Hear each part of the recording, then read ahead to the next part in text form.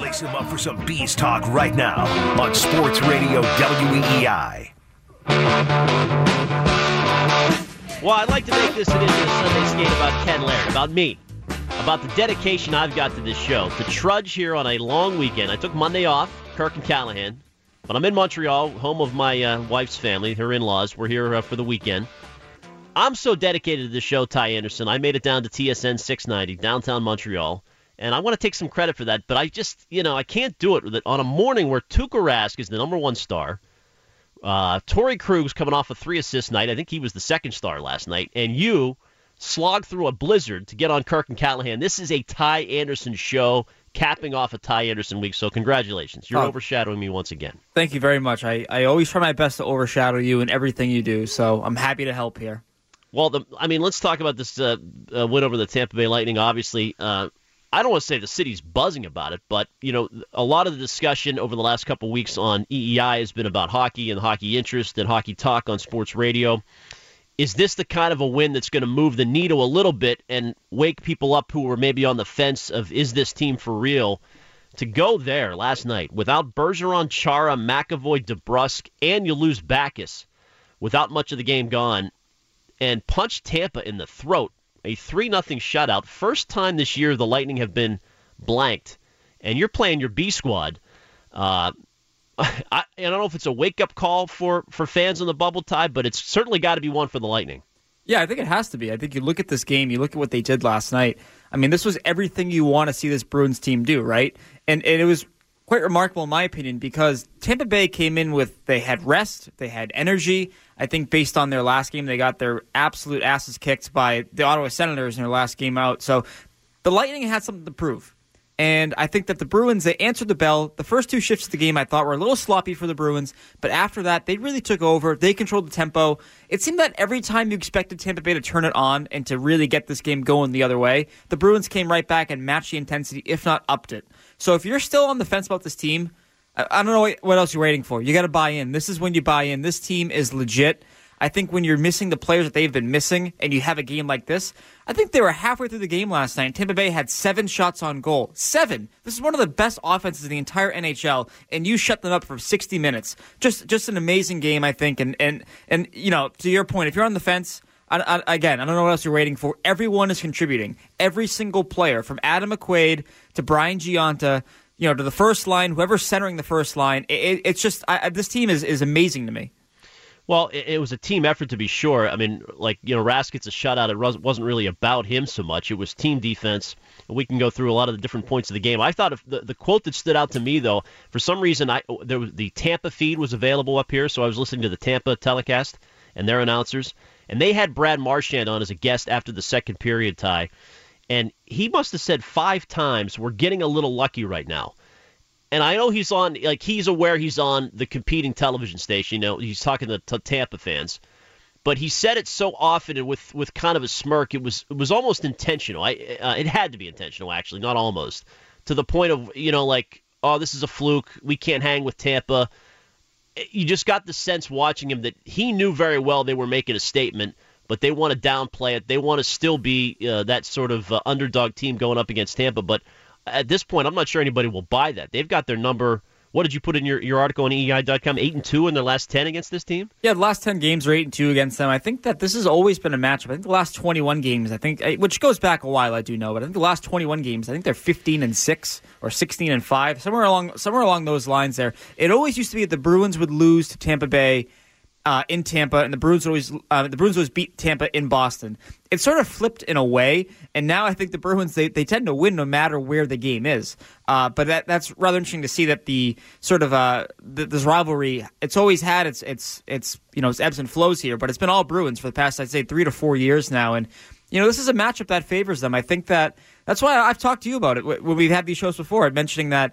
I think that the Bruins and Lightning are closer than people realize. I really do think it's a real thing for them because for whatever reason, they've been pretty good at holding Nikita Kucherov at bay. Last night was no exception. He had 1 shot on goal in almost 19 minutes. I mean, they just know how to play this team, and they did under Julian, now they do under Cassidy as well. I got to give Kevin Miller a lot of that credit, right? I mean, I don't know if you have the breakdown of who was out there against the Stamkos line the most, but it seemed like he was all over the place. He was physical with Stamkos. And one shot in 19 minutes from the Art Ross winner, Kucherov. That's impressive. Yeah, it was actually so at 5-on-5. I had this last night. I broke this down. Kevin Miller was against Kucherov for almost 11 minutes of 5-on-5 play last night, which basically, and I'm not sure how much he was out there for the power play as well, but every time Kucherov was out there, Kevin Miller was out there. So they found a way to do that. And if we're being realistic here, if the playoffs were to begin today, Kevin Miller is on your third pairing. And so that goes to show you that this team, they trust everybody. Everyone has a role. And their minutes will change on a game-by-game basis, but when you can trust what is basically your fifth defenseman to shut down a legitimate Hart Trophy candidate, and he does it, I mean, that really sort of, I think, should change your expectations or your enthusiasm, I guess, for what this team can do come playoff time. Yeah, I mean, I can't see, like, Marchand saying it's lucky. What part of that win last night would have been luck if you look back on it? I mean, I guess you got a couple fortunate bounces here and there, but it was just hard work from start to finish, right? I mean, aggressive in the neutral zone, defensemen standing up, which seemed to be a theme from Cassidy going into the game. Though I'm sure they were not impressed with their performance Thursday. Gave Florida a lot of time and space, and it was just a hard-working game from start to finish. They outworked Tampa last night. Not lucky at all. No, and I would agree with that. I think that the big thing, too, is I don't get too hung up on the Florida game just because Florida, they're one of the hottest teams in the NHL right now. I think that there's a little bit of a shock when you're missing Chara and McAvoy. That first game, I think, was going to be a little rough, in my opinion. So, I think that they've moved on from that. And this is, another point about this team is that they don't dwell on their losses. It seems that when they lose, it's a shock because they lose so infrequently. But I do think that this team, they found a way to sort of move on. These players, they don't get hung up on losses. I think they're too excited about what they do to do exactly that. So, no, and there's no luck in last night's game. I think maybe, you go 2 for 2 in the power play to begin the night. Maybe that's a little lucky. But to your point, it's hard work. It's creating second and third chances in front of the net. I think that's a big thing that this team has been great at. When their power play is at their best, it's not just these one-timers from the point. It's not Pastrnak blasting it over and over again. It's hard work. It's forcing chances. It's forcing goaltenders to sort of look around and wonder where the puck is. So they found ways, I think, to address that. And listen, your power play is not going to go 2 for 2 off the bat every night. But I think that when you have this work ethic and everyone's doing their part, you're a more dangerous team, no doubt. For instance, the first 2 goals that Boston scores last night, Ty, I mean, the Pastrnak finish is impressive. Like, if you just watch the highlights, you'll see that, and you'll say, okay, Pastrnak, 28th goal of the year. He's hot. He's a great talent. But it's all created by Wingels, and I think it was Riley Nash winning a board battle right as they get over the blue line, and they pop it over to Krug, who feeds Pastrnak cutting to the net. And the Backes goal before he left the game, Rick Nash might not get any credit for that at all. I don't think he got an assist on it. But he lifts McDonough's stick behind the net, just a little slight lift of the stick, and all of a sudden Backes is alone in front and he buries it for the 2-0 lead. Those are the plays, the cliche goes unnoticed, but that's the hard work that shows up on the score sheet. Yeah, absolutely. And then I think you look at that first goal, right? I mean, it really is sort of a mixed match of players out there because exactly what you're talking about. There's a middle of a change, but they're working hard. They're trying to keep plays alive. I think what Krug does there, too, is great vision. He sees Pastrnak going to the net. I think it would have been so easy for Krug just to light it up and throw a meaningless slap shot on net, but he doesn't. He sees Pastrnak go, and he sees he has time and space, and he makes that play there. I think that is when you know this team is rolling, when they're not forcing plays, when they're using their time and space, and they're using what is basically their hard work to wear teams down. There were so many stretches last night where I watched that game, and I said, Tampa is lost. They can't get the puck out of their zone. This is unbelievable. And when you consider the fact that they're the home team, they have last change, again, well-rested, to look that stuck in the mud against the Boston Bruins really speaks to what Cassidy can do. It really speaks to how he can motivate these guys to go run through a wall for him. This is game, 68, 69 of the regular season. This team should not have looked as good as they did last night given their losses. But again, this speaks to the whole idea that it's next man up for them. It actually is next man up for them, and right now it's working. I guess the question, to trot out would just be, does this win get you to buy in if you were on the fence about the Boston Bruins at 617-779-7937 here on Sunday Skate presented by Star Market. Ken Laird in Montreal, Ty Anderson back in the EEI studios in Boston.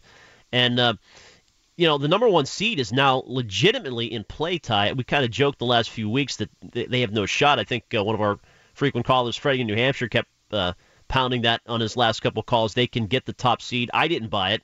I don't think you did either.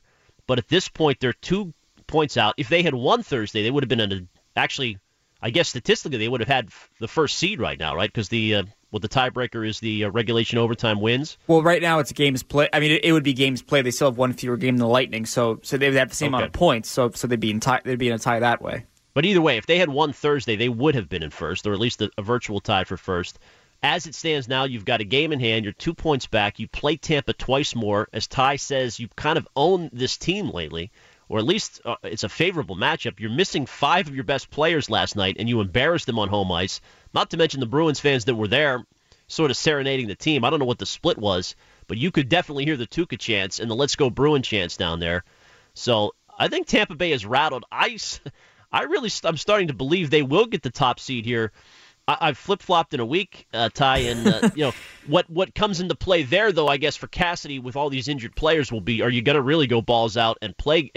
How badly do you want the number 1 seed when it comes down to it? If they're within a couple points, are you going to really push Backes to get back in there, Bergeron, et cetera, et cetera?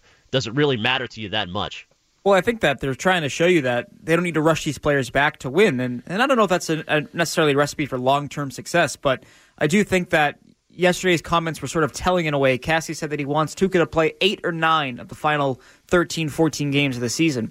That would indicate to me that this team, they want to get that top seed, because I don't think Rask plays that many games unless you're going for that top spot. So I think that's something that I walked away from that saying, okay, they want this. They want this number 1 spot. And I think that's a real thing for them, because they understand how good they are at TD Garden. They understand how good that having last change, I guess, benefits them, if you will. They know that it's really tough for teams to beat Chara, McAvoy, and the Bergeron line at the same time. So if they can do that, if they can control what is out there in a 7-game series, especially against a team like Tampa Bay, I would say last night makes you think it doesn't matter, but over the course of a 7-game series, that will matter.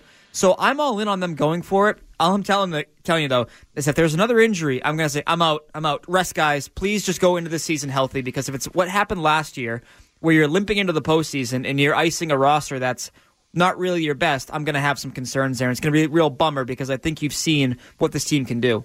Like, some of them won't be an issue. Like, DeBrusk was concussed, right? So, I mean, he's either going to be cleared or he's not going to be cleared. What's the Chara injury? The upper body. Is it some kind of a shoulder, or what do you think? It's upper body there. They're going to be secretive about it, but it is one of those things where the sense I get is that it's not going to be season altering. I think they're going to play it carefully here. It's similar to sort of the Bergeron injury, I think, where they're looking at it and they're saying, you could play theoretically, but why are we going to do that? We don't need to do that. We have a spot here. We're close to it. Everyone's playing pretty well. I thought Thursday, honestly, without Chara, I thought that Brandon Carlo was one of their best defensemen on Thursday. I really thought that. And that's the first time I've said that all season. I thought he's had a really forgettable season, but to sort of see how he played on Thursday was pretty encouraging. Again, last night, I think, with Kevin Miller and Matt Grzelcyk, that was a great defensive outing for them. So, I would say go in on the first seed, but if there's another injury, that's when I'm going to probably back off that point. I fear Toronto more than Tampa at this point. I mean, it's like you don't want to overreact to one game. Maybe just Tampa had an off night, whatever. I'm sure they'll counter punch and study the film and everything else. And the next time you play Tampa, they're going to be a little more prepared for the way Boston plays. And it is a weird scheduling quirk that these teams have only played twice now this year, right? They played once in November. That was a 3-2 Boston win. So, Tampa doesn't know the Bruins, I guess, that well. And they'll do some things differently. But you just, you watch them last night, Ty, and you size the rosters up one against the other. Even without all those players that Boston has, does Tampa really, do you fear them that much? I mean, the Stamkos line is a juggernaut.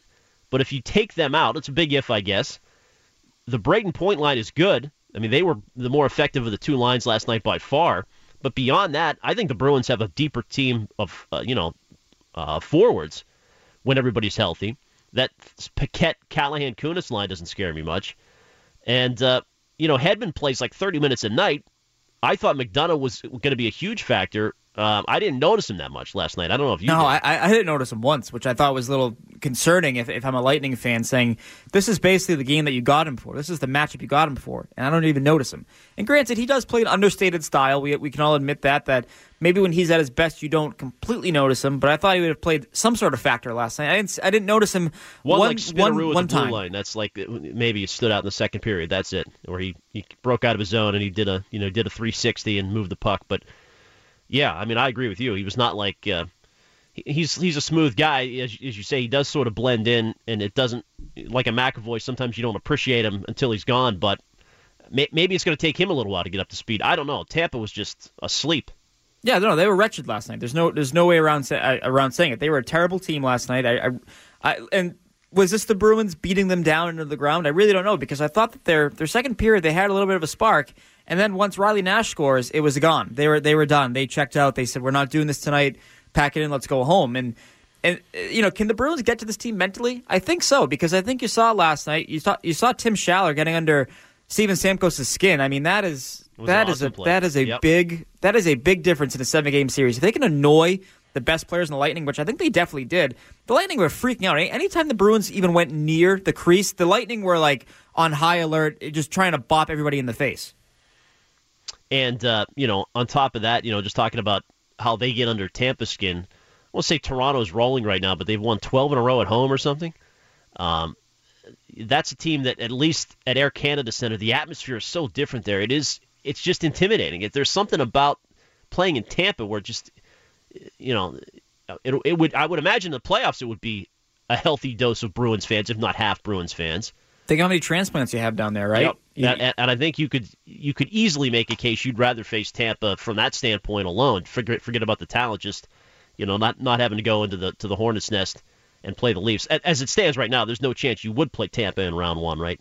I mean, I can't see them going off that far. No, unless because I don't think the Leafs could even necessarily. I mean, they could, but there's almost no chance that they're going to pass both the Bruins and the Lightning and force a round one matchup between these two teams. No, I think if you're being realistic here, you have to say, okay, well, I like our chances more against New Jersey or Columbus in round one instead of the Leafs. I think divisional rivals, it's harder to sort of game plan, I think, for a 7-game series right off the bat. I go back to and this wasn't a divisional matchup, but I go back to that 2012, that first round the Bruins had against Capitals. They lose in 7 games. But I think if you look at that playoff structure, if you get out of that round, I think you're back in the Stanley Cup Finals. So I don't want to say that this year has that exact feel. Obviously, that Tampa would be a challenge, and I think Pittsburgh would be a challenge in round 3, for example. But I do think that the first round, if it is indeed the Leafs, it's going to be the toughest round for them. Yep. Because that's a team that they have a lot of history with. Frederik Andersen has played them really great. That would be a tough game plan, I think, to match around. Obviously, the X factor there is Matthews healthy. And is Bergeron and McAvoy, they 100%. If these things shape up, the Bruins, I think, would be the favorites. But it's going to be a closer series than you would imagine, I would say. So going back to what we talked about, go all in. First seed until an injury happens, then I say I back off. And you'd face possibly the team you're playing tomorrow night. Columbus is one of those teams you might play. Columbus, Jersey, or Philly really seem like the 3 other options if you avoid Toronto in round number 1. Some of the other storylines this team has going on right now, Ty, the new guys that have stayed healthy, they brought in 4 new players at the deadline, and Sweeney looks more and more like a genius every day. Rick Nash, Tommy Wingels, Brian Gionta, Nick Holden, all playing big minutes last night. Again, it's like Wingels, I don't notice that much, but you can't say he's been a failure. He's at least showing up every night. He's fitting in. Gionta is way above what I thought he would be. And Holden looked solid last night. He's had a couple decent games. Yeah, I think that's been the big thing. I think that, and I wrote about this week, is that these depth pieces, what they're doing is they're helping you stay afloat, and they're not taking minutes away from the young kids. I think which is really telling to me. It's really important that this Bruins team, they've stayed true to what they wanted to do. I think that Nick Holden comes in, he's on your left side, but Matt Grzelcyk is still playing. They moved Holden to the right side. All depends, I guess, what the lineup is. But one of those things where he's come in and he hasn't necessarily forced one of the young players out. I think that Grzelcyk has sort of earned his spot, and I think he will be in that lineup come game 1 if the playoffs were to begin today. With Wingels and Gionta, these are third-line players that are helping give Danton Heinen a rest or relaxing some of his responsibilities, if you will. You saw it in Carolina where they lose to Brusk, and you say, okay, well, who's going for the second line spot? Is it going to be Wingels or Gionta? No, Cassidy stays true to what he's done all year. He puts Heinen there. Heinen rewards him with a goal, and I think that goes a long way for a player's confidence. I really do. So I think that they've done a great job of managing that and finding ways to let these guys contribute without taking away from what this team's ultimate goal has been this year. So you can't get upset about this, because I think that you look at what they lost with these trades. Robbie O'Gara was not doing what these players are doing. The future 4th round and 3rd round picks are not doing what these players are doing. And this is what it's about. This is about this year. You have Chara, Bergeron, Rask all playing really well this year. Take advantage of that. Build around them and go from there. Now, where does Ryan Donato fit in all this? The Harvard kid whose season ended Friday night, right? They lost to Clarkson. They're not going to be an at-large bid. They are not an at-large bid for the Frozen Four tournament, right? So no. He's done and available. Any buzz of whether there's a chance and I guess he would go to Providence first if he does turn pro? Yeah, but he would. Still, that's with the injuries this team has right now, would it be beyond reasonable to think in a week or so you might see him in the lineup for a game or two? It wouldn't surprise me if they do the whole Forsbach Karlsson thing where they sign him and they burn a year. They have him come up. I would almost expect it in a way. I don't think that he touches the ice in the playoffs unless there's another injury. If DeBrusk doesn't come around or if Heinen falls off the face of the earth and Gionta looks 39 years old all of a sudden, maybe they bring him up. But I would say that they're going to go pretty. They're going to take this one slow. I don't think that they look at him and say, okay, he's ready to go right now. I don't think he's McAvoy. I really don't. I just think that McAvoy is a special talent. Not to say Donato's not, but I think there's a little more that he has to learn before he jumps right into it, I think. So that's a big thing. But I would say that... Well, do they have to promise him anything? Because, if he wanted to, he could turn pro at the end of the year and be a free agent, right? Yeah, exactly. So I think that there's probably a handshake agreement there, sort of like Forsbach Karlsson, where, hey, I'm signing, but I'm playing a game, we're burning a year. I think that's a real thing for them that they would have to consider. So if it comes to getting him signed, now I would say this. People who freak out about this guy and the whole VC situation, he's not going to do that. His dad was a Bruin. His dad has a great relationship with Don Sweeney.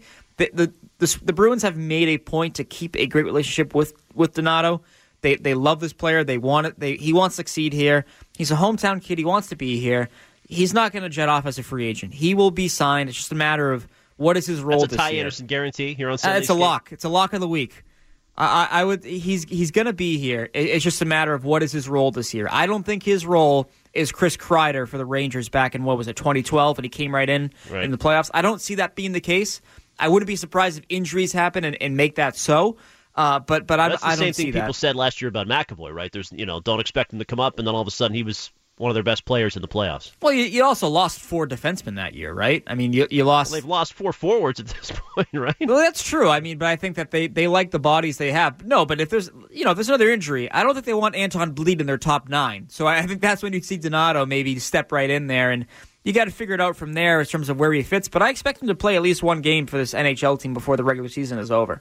I'll admit there's the double standard, too, because with Brian Gionta's Olympic performance, I was like, not impressed, not going to make that much of a difference. And then every time Donato scored or was a factor with Team USA, it was, oh man, they got to get this guy signed. So I don't know how ready he is. Obviously, there's no way to tell that. But the fact that Gionta's game is showing up makes me talk myself into Donato can play at this level a little bit too. Yeah, I mean, the biggest thing Donato has to work on is his defensive game. And maybe you can mask that if you put him with Riley Nash or with Bergeron. I don't see you breaking up that Bergeron line to put Ryan Donato there. I really don't. But he has some work, I think, away from the puck. I think that's the big thing that they look at that. They look at his Olympics and they say, hey, the goals are great, but what's going on here in the neutral zone? What's going on here in the defensive zone? How can we improve upon that? So I think that's a big thing, and that could be a reason why you don't see him in the playoffs. I think that if they say, okay, we need more work here, it's tough to say, hey, go out there on the road against the Tampa Bay Lightning where we don't have last change or the Maple Leafs. Like, that's a tough ask for a kid like that, I think. All right, Sunday Skate presented by Star Market, Ken Laird and Ty Anderson. Give us a ring, 617-779-7937, the morning after what really is sort of a stunning win over Tampa last night. 3-0 to shut out without Bergeron, Chara, McAvoy, DeBrusk, and Backes leaving the game too. You could easily have, if they lose 5-1, just be this morning talking about you could understand why they got blown out, et cetera, et cetera. But it doesn't happen. They come out and make a statement last night. So what changes with the win? Does it get you to buy in a little bit more if you were on the fence? And coming up, Ty, I want to talk about the expectations now with this team, realistic expectations. What are people really thinking is going to happen in the playoffs with the Bruins headed there right now? Sort of a powerhouse, 98 points with 12 games remaining. We'll talk about that and size up the remaining schedules with Boston and Tampa. A lot more on the table. Ken Laird and Ty Anderson, this is Sunday Skate on WEEI. All right, Bruce Cassidy after the 3-0 shutout of Tampa last night. Ken Laird and Ty Anderson here on Sunday Skate. Not the prettiest hockey tie. I guess he's right. I guess it's not like one of those sizzling wins that would get you leaping off your couch, but it just in terms of the impressive team win, unexpected with all those guys out of the lineup. And I think back to last year when they made the switch with Claude Julien. I'm up in Claude's neighborhood here on his back porch in Montreal, and people were mocking Bruce Cassidy. The name our good buddy Pete Shepard said there will be no Cassidy magic. We're seeing a little Cassidy magic here, right? And we're seeing Don Sweeney magic. This team on pace for like 110, 115 points before it's all said and done. Borderline President's team. Borderline President's Trophy team. Right, it might happen. They have 98 points now. They have 12 games left. They're 45 wins. The last time they won the President's Trophy, I guess it didn't go so well in the postseason. They lost to the Habs in the second round there, but they're peaking at the right time, sort of, except they're losing all these bodies. And I guess it leads me to just the question of what are the realistic expectations? If they do finish as the top seed, are you going to expect them to get to a Cup final, or is that still a little extreme given the youth of the roster when they're healthy through up and down the lineup? I mean, I would say that if you are the top seed, you should get to the third round. I think that's sort of where I would say, okay, and then it becomes a coin flip, because then you're talking about maybe a Pittsburgh, maybe a Capitals team. We know how that goes. Maybe the Flyers. I mean, those are hard matchups. I think that those are some good teams there. But I think if we look at this, right, like if we look at their potential first round opponents or their second round opponents, we got to be honest here. I looked it up during the break. The Bruins have won 17 of the last 22 games against the Lightning. And that's been under Cooper. That's John Cooper's team. That's what he's done. I think that's sort of where you've seen the Stamkos and the Kucherovs, and they've worked their magic there. Against the Leafs, since Austin Matthews, they have 1 win in 8 games. That's hard. I mean, that's a tough matchup. So, I want to sit here and say, oh, they should be this, they should be that. But one of the first 2 rounds, it's going to be a hard matchup for them at some point. I think that Leafs series, that is the truth test. If you can get through that series, I think that your potential sort of it's limitless in a way. I would agree. Now, of course, this depends on if everybody's back and healthy, but the core is old. They're aging. That being said, you do have a bunch of significant free agents like this. I don't want to say it's a 1-year window here, but the Nash brothers are going to be free agents. Wingels, Giunta, Holden, Chara. No contract extension yet. So for now, this could be his last year. I don't think anybody believes that. No. But, Hudobin, you go through, they would lose. It would be a pretty big turnover. If you love this roster right now and think they're in a nice spot, the good blend of youth and veterans. So, they've got to take advantage of it, I guess, is the bottom line. And health will be a big part of that. But you're right. They would be expected to go at least 2 rounds and probably 3. And I think we have to be honest, too. Look at the NHL. Look at the way that the NHL is set up with this hard cap and what you're able to do and what you're not able to do. I think that you do have a 3-year window here where you have a mix of guys on the contracts that you have David Krejci and Patrice Bergeron, David Backes, etc. You have all those guys, and you have the youth. You need the guys on the entry-level deals because they're affordable and they're cheap. And I think that's why you need to win a cup right now or within these next few years, because you're going to have to pay DeBrusk. You're going to have to pay McAvoy. You're going to have to pay McAvoy a lot, by the way. So I think that this is their window. In a way, I mean, you have extensions of the window and whatnot, but you need to win when you have these guys and the kids on their affordable deals, because as we've seen, it's very hard to manage this to a point where you keep all of these young players, you keep all these veterans without having to make a trade and really worsening your club. Look at the Blackhawks, for example. When the Blackhawks won, what makes the Blackhawks run so impressive to me is the fact they've had to tear it down and rebuild, I think, on 3 different occasions now. And now you look at them, now that they're paying $21 million for 2 guys, in Jonathan Toews and Patrick Kane, and they're going nowhere. So I think that's a real thing. Ken, how do you feel about taking some calls? Let's do it, and we're going to do apologies here to start both of them. Maria's going to apologize to you for Torrey Krug after we get. I think we have to start with Fred in New Hampshire, though, right? Or did you punch up Maria already?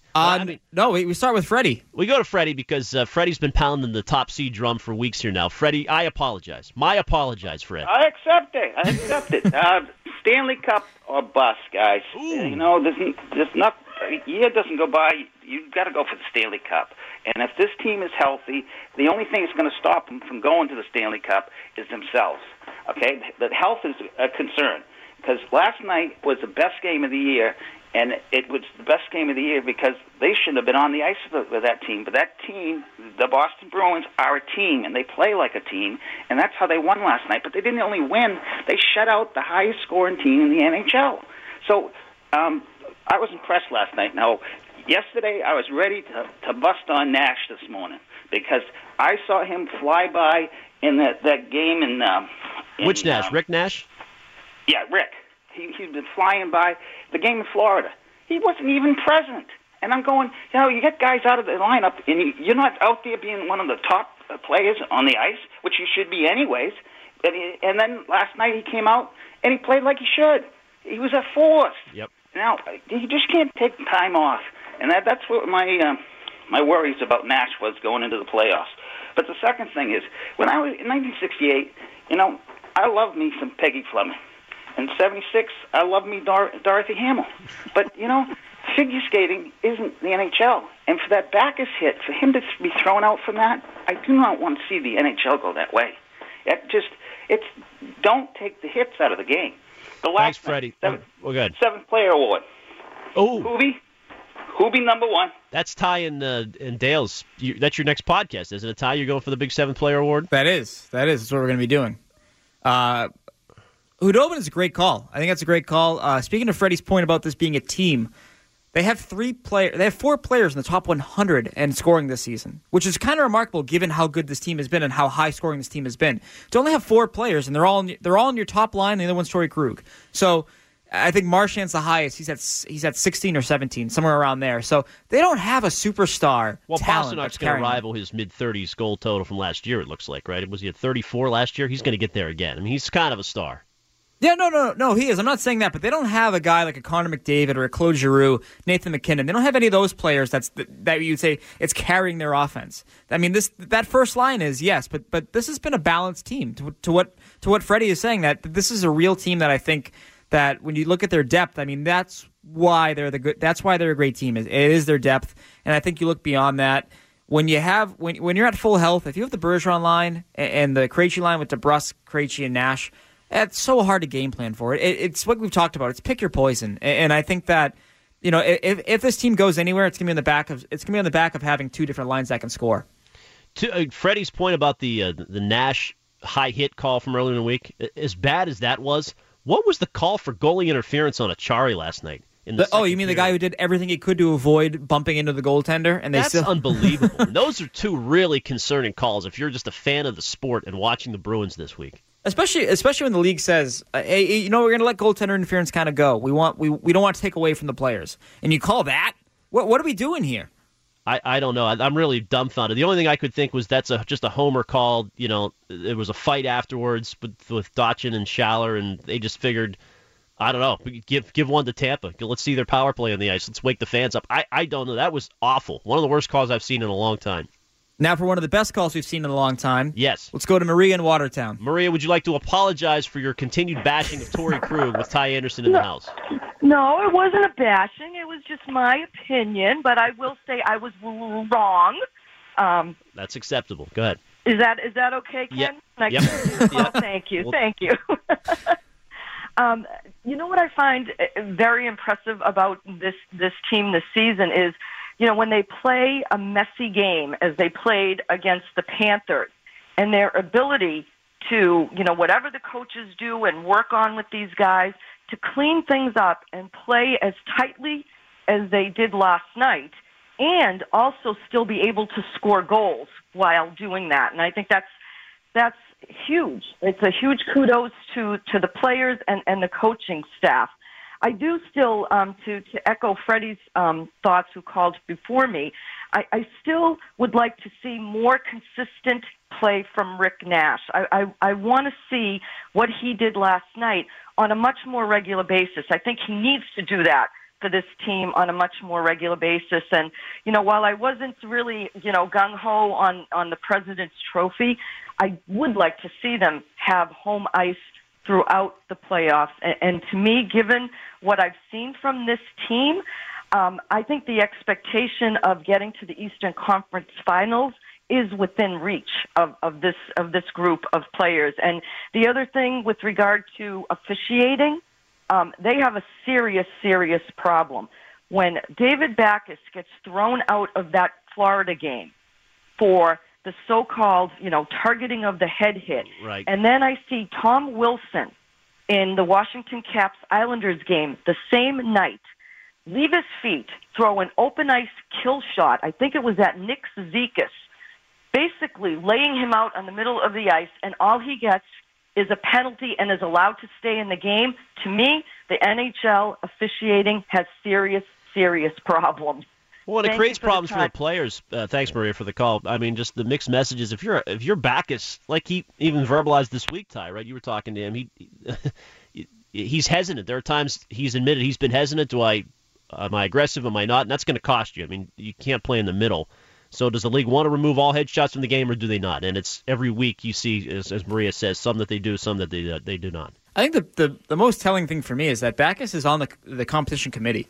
So he's in these meetings and he's sitting down and he knows what a bad hit is. He knows what they can and can't do. So I think the line has become blurred. I think players, they just want to know what is a penalty, what isn't a penalty. I think that's the biggest thing for them. If there's that gray area, that's when crap hits the fan, and that's when it's hard for these players to play the way they want to play. I do think that sort of the Bruins they found the way, I think, to toe the line. Obviously, Marchand is the guy that really can't do it all that well. But I do think that overall they've found what they can and can't get away with. And, listen, I like what Backes does last night. I think that before he gets injured, he comes out swinging. He wins the first face-off of the game. He doesn't style. I think that he went back to being who he was. He didn't look gun-shy, in my opinion, from when it came to throwing the body around and establishing himself physically. And you would have liked to have seen it over a full 60 games, or a full 60 minutes, rather. But I mean, I'm not really overly concerned because we know how this league goes. We know they're going to swallow the whistles in the postseason. It's just surviving right now without another suspension, I think, is the biggest thing, because that's when the ears will perk up, and that's when these referees will look at David Backes they'll pay more attention to him, similar to how they do Marchand. So you really don't want to see that happen. I'm not really worried about that ultimately, but that would be my one concern. If I were the Bruins and Backes heading into the postseason. Which, by the way, another feather in the cap of Cassidy, right? He makes the change with Backes to the top line because of face-off problems from Riley Nash, and Backes wins a big face-off. I mean, I guess it was on a power play there, but to start the whole play. So an impact with what he's trying to create. As far as the Rick Nash questions, I mean, I hate to use the pump the brakes phrase, but Rick Nash is not a 40-goal scorer anymore. He's just not. He's not consistent. He's just not the player he was. There are going to be games where he disappears. That's who they traded for. I think if people expect him to be a force every night, your expectations are way too high for Rick Nash right now. Yeah, and I would agree with that. I think that you ultimately have to look at it when he has these quiet nights, when he doesn't score goals. You have to look at it and say, okay, well, did he do anything wrong per se? Because I think he's had some nights where he's been quiet offensively, but he's played great on the PK. He has some good D-zone shifts. He's helped the transition, I think, make it a lot easier, especially without McAvoy, and with this defense, a little more defense first. He's really supported his defenseman, I think. So I look at it from that point. If I'm not seeing that, though, if I'm not seeing the shots on goal or the points or the effort, and I'm not seeing the defensive zone play, that's when I'm going to get concerned. I think right now he's doing okay. I do think that his start, I mean, it obviously got you really excited thinking that you were getting the Rick Nash of 10 years ago, but we have to be realistic about it. We have to sit here and we have to say, okay, well, there are going to be quiet weeks. I think the biggest thing right now is when that line doesn't have Bergeron, that first line I'm talking about, I think teams are starting to key in on that second line, the Krejci-Nash line, and it's about them sort of playing, I think, a little bit better. I think last night was a great example of what he can do, even when he's not scoring. I mean, that line was matched up against the Stamkos line throughout the night, and they really held them at bay, I would say. They used them as a shutdown line, which is kind of unusual, I think. But it worked out. So you're going to see different ways that they're utilized each night, and when that happens, maybe the goals don't come as frequently as they do when you have a fully healthy Bruins roster. All right, final segment of Sunday Skate presented by Star Market coming up. A couple calls to get to. I'm Ken Laird at the studio of TSN 690 in Montreal. The great Ty Anderson from WEEI.com holding down the fort in Boston. And I think Ty is going to tweet out a picture of his mom coming up next. You want to tease that? We're not doing that. We're not doing that tonight. Coming up next here on Sports Radio, WEEI.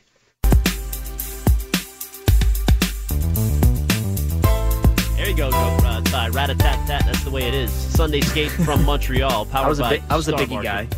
Oh, you were. I knew you were. Great appearance by you on KNC this week. Well, not great. It was fine. It was solid. But you wouldn't tweet out pictures of your mom. That was the big takeaway from the show this week with Kirk and Jerry. Why would I do that? You have a smoke show mom that's got a tattoo sleeve, and why not just the sleeve? Why can't you just tweet out a picture of the tattoos? No, I'm not going to do that. I listen. I made my tattoo deal. Are you committed to the show or not? This is the stuff that comes up. I made naturally. my deal with those guys. We can all get tattoos together. We're not going to look at pictures of my mother, though.